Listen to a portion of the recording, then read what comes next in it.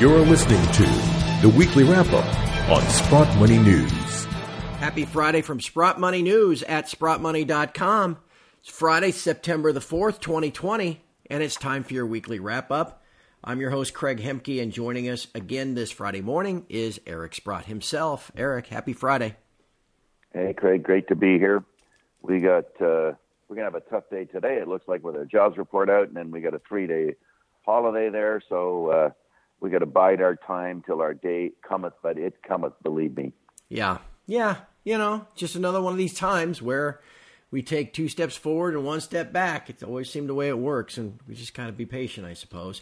And I want to thank everybody for being patient with SprottMoney.com. You recall a couple of weeks ago, we rolled out our latest and greatest new version of our website. Much easier to navigate, much easier to use. So we encourage everybody to check it out. Just go to SprottMoney.com. The whole website is upgraded, looks great, and we've got a great selection of gold and silver for sale. You can purchase online so much faster and easier now. Plus, we've got one of the best precious metal storage programs around with really great rates for all your storage needs. Again, find it all at SprottMoney.com or call us at 888-861-0775. Eric, again, kind of a frustrating, dull week. No fun for us, but that's all part of the process. And we had the U.S. employment report this morning, which is always amazing when the ADP report comes out 2 days ago with 400,000 jobs, but then the government report comes out with 1,400,000 jobs. I'm sure you've got some thoughts on all this. Well, as I've expressed almost too many times, I tend not to believe the government reports that much. And it's sort of surprising when, let's say we accept it as a bona fide number. The fact is, you've had to have the Fed sit there and buy all the bonds, and the government run a huge deficit, and we squeeze out some jobs. And what happens when those things have to stop someday? What's going to happen then? And that's by far the bigger question, because it determines the future of where we're going, not what's going to happen on Friday today. So we'll stand by on that one. I thought it was interesting. I know you always focus on average hourly earnings component. The Fed has come out and said they're going to be happy to try to spark as much inflation as they can. The average hourly earnings were up 0.4%. Yeah, again, even those numbers, when they were sending out those checks to people for $600, all of a sudden the personal income exploded. It's the way you work with numbers here. Do I think that average hourly earnings are going up? No, I'm not thinking that. You look at where there's weakness. I mean, there's so many industries that are going to be announcing layoffs here, whether it's the airline business, the sports entertainment business, the entertainment business. I mean, there's the restaurant business. There's so many of them that are not going to be working anywhere near capacity. How I can't possibly imagine that wages are going up here, but government handouts are going up, which ends up in that number. And I think that's why you have that kind of an increase. Yeah. We're definitely trending. If we're not already at modern monetary theory by any other name, it seems like that's the hill we've crossed here. What else have you seen this week that's on your mind, my friend? Okay. Well, first of all, of course, we had the really tough day in the stock market yesterday when the NASDAQ was down about 5%. And it looks like it's still a little under pressure here today. I found it so ironic that every time the market goes down, some Fed governor comes out and promises something, including yesterday afternoon. Evans from the Chicago Fed came out and said, well, we're going to have more QE coming up here. And, of course, they always expect some positive reaction in the market. It didn't really react much, but you could just see the whole play here. And then there was a great article written by Alistair McLeod that basically said, there's been so much money printing, there's so much deficit financing, that it's going to end up playing out sooner or later in the bond market and a collapse of the government finances and the banking system. And I tend to believe that there's great, huge fiscal issues here that haven't been resolved. And yes, we all have this stock market that seems to be dancing every day until yesterday. And it's going to be interesting to see if we end up with a bit of a sobriety test here and what is going to happen in the market and how will people really view the economic numbers going forward, because now the hard work begins, okay? Yeah, you come out of that ridiculous bottom that we had, but you can see there's so many places where it looks like it's leveling off, if not going down. So we'll have to stand by on where it all plays out economically going forward here. And as you've looked at the metals markets this week, I know there's been some interesting news that has caught your eye. Yeah, well, first of all, the deliveries for silver were around 50 million. Of course, they change every day, but it's a reasonable number. We might have been hoping for something a little higher, but it's still, when you think that there's approximately 70 million ounces mined in a month, when the COMEX has to deliver 50, and that's just the COMEX. Who knows what's going on in the LBMA, the Shanghai, various exchanges in the world. It's a solid number.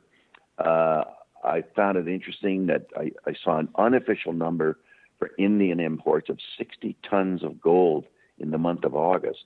Now that is that's a big number. And I always find it interesting whenever I read anything about India, they always say how demand is lackluster, without fail. Every time I look up India and gold, they say demand is lackluster until the number comes out, of course, right? Then you find that it's booming. And furthermore, there was a report out of India that the central bank was considering going from 6.5% weighting in gold to 10% weighting in gold, which would cause them to have to buy about 9 million ounces of gold, which is 10% of the world's supply on a yearly basis. So that was interesting. I read a very interesting article by platinum and palladium shortages on the COMEX. There's very little supply there. This could be important because it could lead into the appreciation that both gold and silver are very tight as well. So I don't tend to be an intimate follower of platinum palladium, but I do know that palladium's had a huge run here, which a fellow named David Jensen has detailed explicitly that there's a physical shortage, I should say. And now it looks like there might be one upcoming in platinum as well. So that should be very interesting. And Eric, what else have you seen? I saw your friend Chris Vermeulen had some interesting observations this week. Yeah, no, that was a bit of a stunner. I think it came out on Wednesday, and I'll just read the 4 sentences that have some meaning to our listeners. And this is Chris Vermeulen's with Technical Traders. It's a very good service. He says, a Phase 2 rally in metals is just getting ready to start. Phase 2 rallies are very explosive and tend to enter parabolic trends. Gold could rally, wait for it now, 250 to 350% over the next several years. Silver could rally 550 to 750% over the next several years. Now, a lot of people think, well, that just is impossible. But then again, those numbers are derived from other bull markets in the metals where those kind of increases have taken place. So it's entirely possible. And, I've spent a lot of time talking about silver going back to the 15-to-1 ratio, which I believe it would, and therefore $2,000 gold, you go up to $166 silver, which would imply about a 600% rally in the price of silver. So from a fundamental analysis perspective, from this technical analysis perspective, those things are all well in line with what should happen here.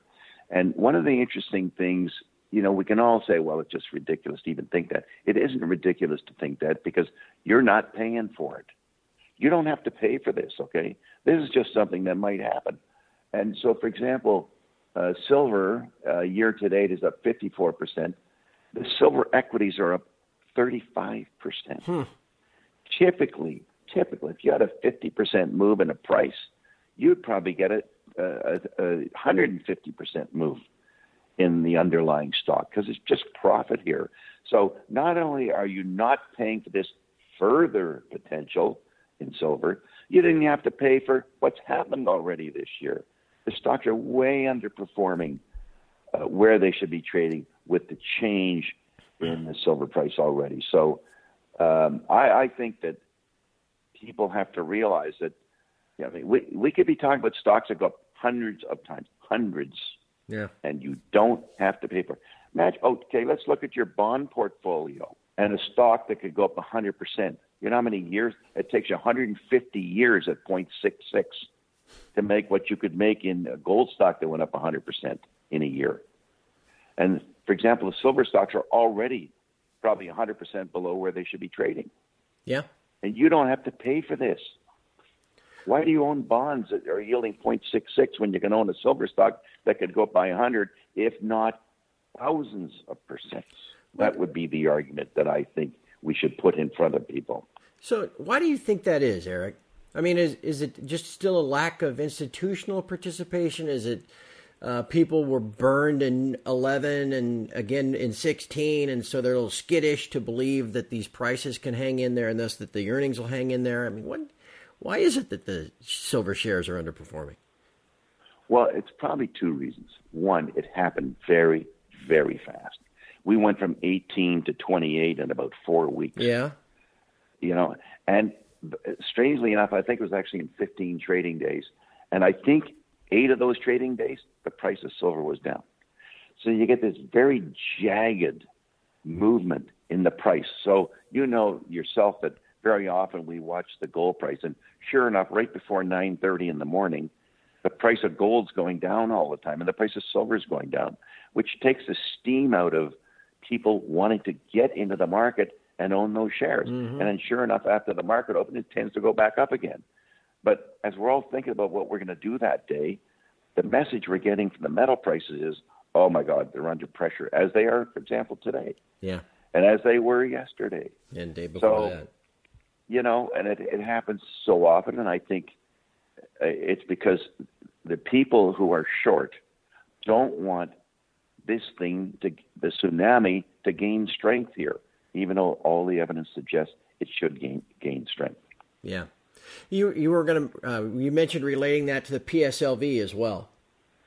Oh, yeah, no. I gathered a lot of people when the PSLV filed to be able to sell at the market $1.5 billion on the New York Stock Exchange. A lot of people thought, well, they're going to go out and buy $1.5 billion worth of silver. Well, that's not the case. This is just something where they can sell these shares on the market on an approved sale to direct money into the fund for sure. And I can't even tell you the progress of how much money they've raised that way, but it gives them the capacity to add $1.5 billion. That could happen over 6 months. It could happen over 6 years, depending on the interest of people in the PSLV. It'll be fun to see that happen, no doubt about it. I want to thank everybody for writing in this week. We had almost 100 questions. Eric, what are you going to be doing the rest of the day? Should we go? We don't have time to go through 100 questions, but I want to thank everybody for sending them in. I do look them over, and we try to cull the list down to some that Eric actually knows something about, because we get a lot of names. We can't know all of them. Eric, I've got a few on my list. I know you've got a few. Anything else on your mind before we get to those? Sure. Well, nothing in particular regarding sort of the overall economics and or trading in the metals, but I do have some names that I want to talk about, and one is only because there's been some news come out. So one is Wallbridge, where they said they've done their analysis of silver of gold recoveries, and the recoveries were as high as 99%. That was a very good report. Sometimes with an ore body, it is hard to extract the gold from the ore, but in the case of the Fenelon ore, it obviously extracts very easily. I know there were some questions on Vizsla. That's a shares that I own. They did about a kilometer step out and hit the vein again. So the property looks like it's hanging in there pretty well, and as they do more and more drilling, we'll exactly see how big it's going to get. I would direct people to 2 interviews. One is by the group at Follow the Money, and that's on YouTube. It's well worth looking at. And I might even add, I find it very exciting that when I got involved, we're trying to get Jaguar to survive. Now, here we are. We've had 5 quarters when production's gone up, and it looks like we're going to put on our exploration hat here. And in Vern's view, we have very strong possibilities of finding significant ore in Brazil. So that's really something to look forward to. Silvercrest, Chris Ritchie was interviewed on Correlin Economics. and it was discussing a new property that they've acquired. And of course, we're all kind of hoping that it would be like the chief spots which they have already, which is turning into a great high-grade silver gold ore body. So that's another interview that's well worth watching. And I find it interesting that this is the one way people can commute to us is through these interviews. And that's why it's very helpful to go to some of these websites like a CEO.ca, where typically these things get posted on the website and you get to keep up on the company. So I find it very helpful. Mm-hmm. You know, Eric, and we're moving through kind of this earnings cycle for the shares. The last quarter, the average selling price for a producing gold company was about $17.10 to $17.20, I think, is what most of the companies use. Kirkland Lake was around there. And now here we are, we're 2 months into the third quarter. I don't even know what the average gold price is, do you? I mean, it's got to be somewhere in the 19s. Well, it's got to be in the 1950s, you'd think, because we got up to, 2060 there for a little while? Yeah. So it's going to be well into the 1900s. In other words, we'll be up about $230 an ounce. And imagine the case of Kirkland, let's just use it. I think they could produce 1.5 billion ounces. I mean, that's, what are we talking, 345 million extra revenue. That's about, how many shares we got outstanding here? I think it's about an extra $1.50, like $1.50 of revenue, but for the most part is pre-tax earnings. So yeah. And you see these shares going down. Well, of course, we've had the price of gold has gone down from 2050 to 1940 here. So we need to get back on the trend here of things going up and reaching some of these near-term targets like 2,300. That they'll all come back immediately. And of course, silver could be very explosive here. I'm kind of hoping we'll see 35 in the month of September. And if that happens, I mean, all these stocks will turn right around again. So, you know, these are the things you don't want to be selling. You've got to tough it out. It happens all the time because you have forces working against you all the time. And that would be the guys who are short these things, who are taking in the chops pretty hard here, want to slow down the momentum. But I think the momentum is well in train here. So people have to be patient and hold on to get their full benefit of what's transpiring here. Yeah. All right. Well, we have a 3-day weekend here in the U.S. We're going to kind of our unofficial end of summer down here with Labor Day holiday on Monday. And so the U.S. markets will be closed Monday. And then we are back to kind of all hands on deck come Tuesday, normal week, whatever normal is, normal week next week. And then we get the September FOMC coming up the week after that. And that promises to be consequential, as the Fed people like to say. In the meantime, they've already promised more QE. So right, you know, QE and gold price going up are rather synonymous here. So everything we have all the wind in our sails, other than the temporary action in the markets here, which, as you know, on any 1 or 2 day basis, these prices can go all over the place based on people who are in the market not for profit. Right. And, you know, and what I've been telling people on my site too, Eric, I kind of feel like in an environment like this, I just need to Rip Van Winkle it, you know, just close my eyes, take about a year-long nap, and then come back and look again. Well, it would have worked well in the last year, so yeah, maybe we should do that again. Maybe we should. You know, I'm kind of tired anyway. I could use a year-long nap. All right. Well, as we wrap up, I want to remind everybody, in a bull market, and obviously metal is scarce. We keep talking about that, and the premiums are high because it's hard to come by, and at the wholesale level as well. Look, you've just got to own physical gold and silver, and you got to buy it from someplace. If you don't want to hold it yourself, you got to store it someplace. And SprottMoney.com is your first choice. It's your answer. Please go there. We've got all kinds of American Eagles and Canadian Maples for you to take a look at. We've got bars as well. And again, all of it very competitively priced. Just visit us at SprottMoney.com. Eric, I hope you enjoy what is basically a 3-day weekend as well. And then I look forward to talking to you next Friday. I'll look forward to it as well. Hopefully we'll have a better week next week than it looks like we're going to have this week. Well, the bar was set pretty low, so hopefully will. You're right.